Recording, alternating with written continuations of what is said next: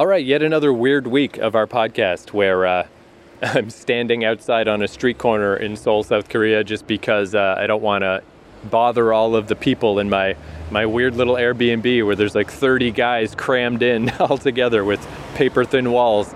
So I just head outside to do a podcast. So last week we watched Danger Man, and it was this Danger Man episode that was, I guess, the inspiration for The Prisoner, but it was this town where they were training foreign spies to be American. And that made me think of this show I'd heard about called The Americans, that is a more recent show. And I just thought we could watch an episode because I was just curious to check it out, and it's extremely appropriate. You know, it's connected to that stuff. I guess the main difference is when we watch old TV shows, you know, you can just watch an episode and get a sense of it. But with a more current show, you know, we're supposed to sit down and watch all 75 of these. You know, it's not going to be a self-contained story. But, you know, whatever. We'll watch a new show for once. It's a little change of pace. And I was just curious about this show. So I think you said last week you didn't know anything about this show? Not a thing. Never heard of it. All right, well, I'll just give you the real brief rundown. The Americans is a period spy drama television series which aired for 6 seasons from 2013 to 2018. It's set during the Cold War, and it follows 2 Soviet KGB intelligence officers posing as an American married couple living in a suburb of Washington, D.C. with their American-born children.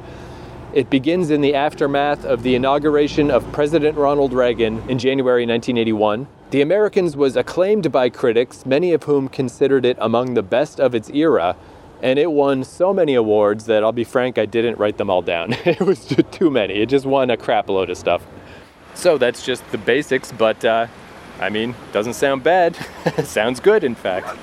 And somebody did leave us a comment last week saying that, you know, that this show obviously has a much higher sophistication level than Danger Man or whatever, just because it's the modern era and stuff.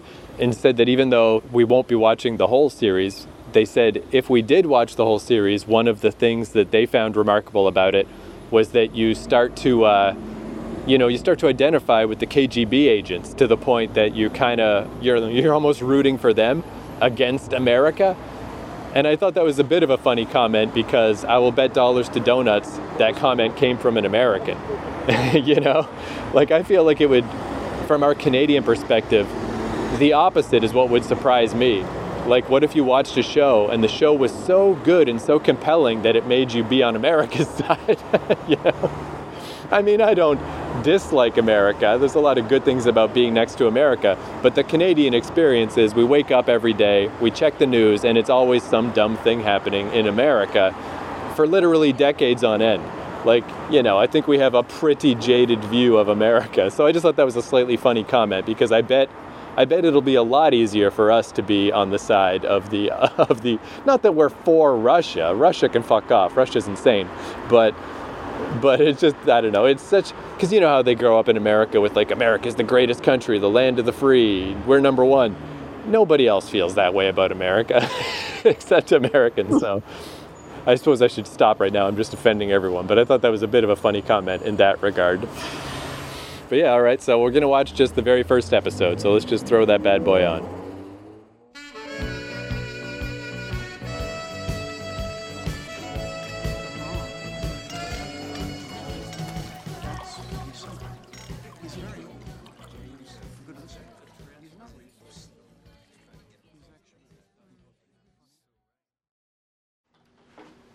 What do you think so far? You know, they tell you everything, but I don't know, when you see it, it just seems brighter. There's a weakness in the people. I can feel it.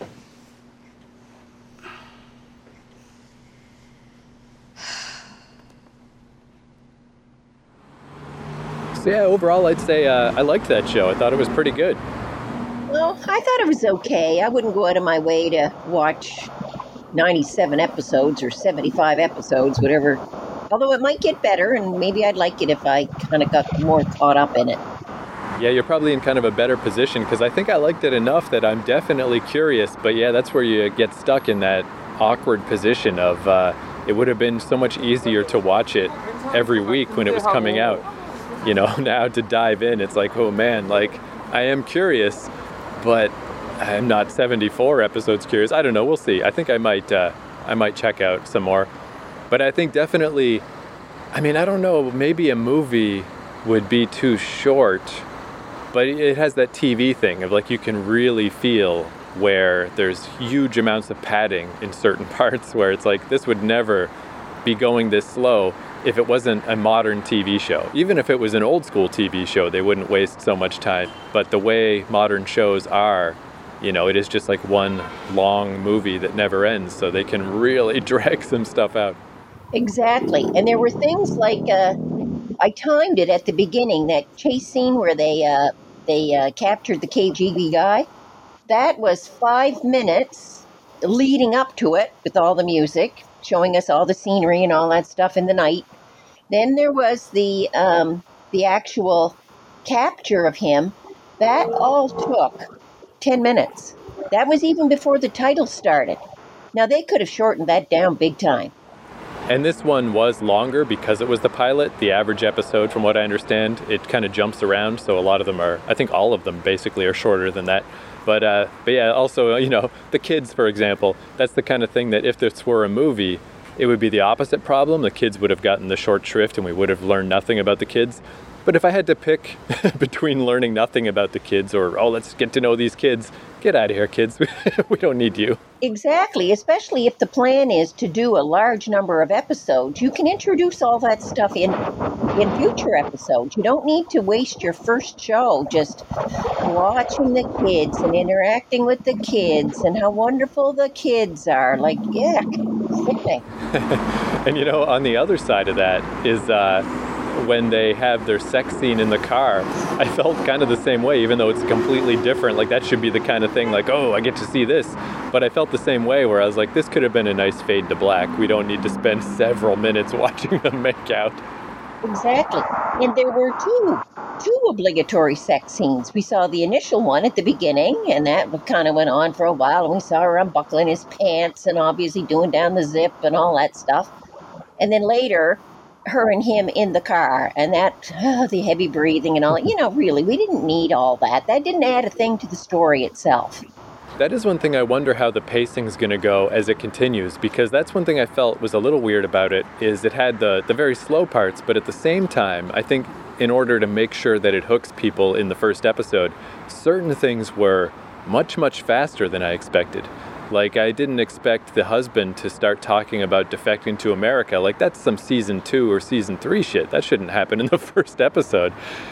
And then there's weird stuff like the guy moving in next door who, well, first off, this made me realize my ignorance. I don't know what the difference is between CIA and FBI, because it just occurred to me, like, I don't know which one he is. I don't know what the difference is. Do you know what the difference is? He's the FBI. And FBI is usually more internal in the United States.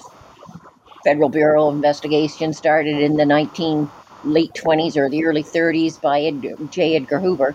The CIA is more of a national spy type, more international.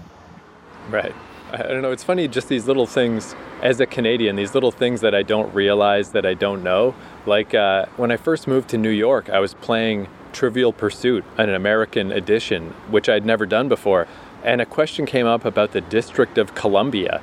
And this is going to make me sound like a real dummy, but I didn't know what that was. I only knew it as Washington, D.C. They had to explain it to me. And these Americans were like, God, Canadians are so dumb. But it just never came up.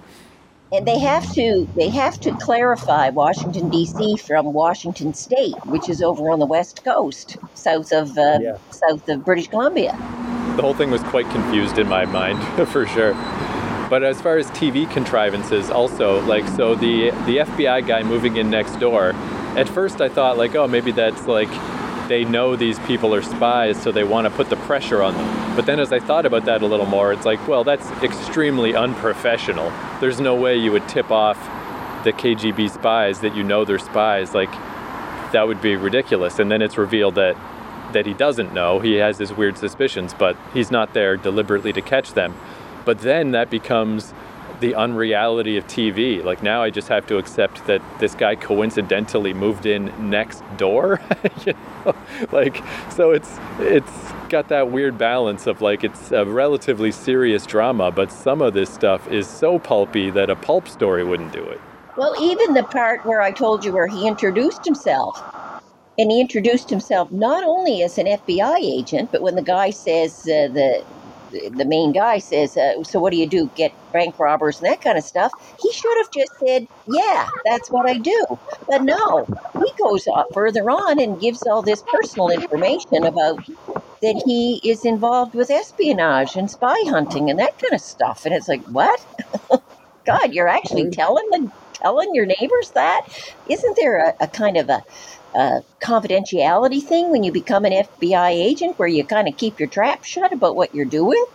Maybe not. Yeah, that's a good point, because that's another thing, that if it was a deadly game of cat and mouse again, a double triple cross, then it would be a funny thing to tell them if he knew they were spies, because he knows they can't act on it. So it's just like him twisting the knife, poking the wound.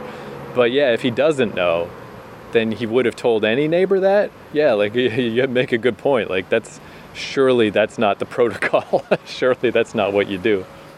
It's like in the first show, they wanted to get out as much information as they could about absolutely everybody so that they could move on to the second show or the third show and not have to explain anything. I mean, they really laid it all out here. There was no innuendo or wondering who was who or what's going on here, no secrecy, nothing like the Danger Man, for example, where we were watching it and we said, what the hell's happening here? And then it all came together in the last few minutes. This one, practically right from the opening titles, you knew what the story was, who they were, how it was unfolding. They just laid everything out in one show.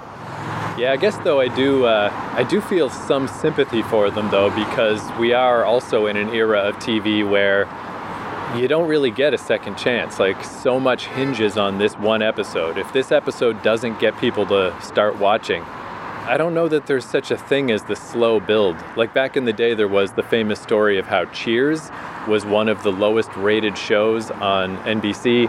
And the only reason they didn't cancel it is because they didn't have anything else ready to go. And then it slowly built up to become the #1 show, but I just don't know that that's possible anymore now that there's a zillion channels and a billion shows. So I guess they kind of have to make sure that you watch it. And I mean, in my case, I think it worked. I think I will watch a couple more. But I'm curious to see, like, I bet it is going to take a shift after this. Like, once we got you hooked, now we can maybe not be so completely weirdly obvious about everything. Because you're right, it's certainly not a lot of mystery. It's really well laid out so far. And I found it did things which I personally find insulting, and I find this insulting about TV. They kind of dumb it down. Like, it's like I'm watching and I'm too dumb to figure out stuff. Here's an example. Okay, so our main man there, the KGB agent, whatever, American now, he knows that they know what his car looks like. The car that left the scenes, he knows that they know the make, the model, the color, everything. So Buddy next door, who he now knows also is an FBI agent, he brings him over to his house to get the cables. Now, he could have just left the guy out in the yard. He could have left him in his house, and he could have gone into the garage and got the cables and come back out. No, he invites him into the garage. And while he's in the garage, of course, Buddy's looking at the car, saying, oh, yeah, and he mentions that it's a gold, whatever kind of car it was. He mentions that. Because obviously in his mind, he also knows what kind of car picked up the FBI. Then Buddy, our smart KGB American agent guy, goes to the back of the car and opens the trunk with the FBI agent in the garage and mentions to the guy inside to keep quiet, and stupid does, mentions all that shit, roots around, gets the cables, and then conveniently closes the trunk. And we're like, come on, what was all that about?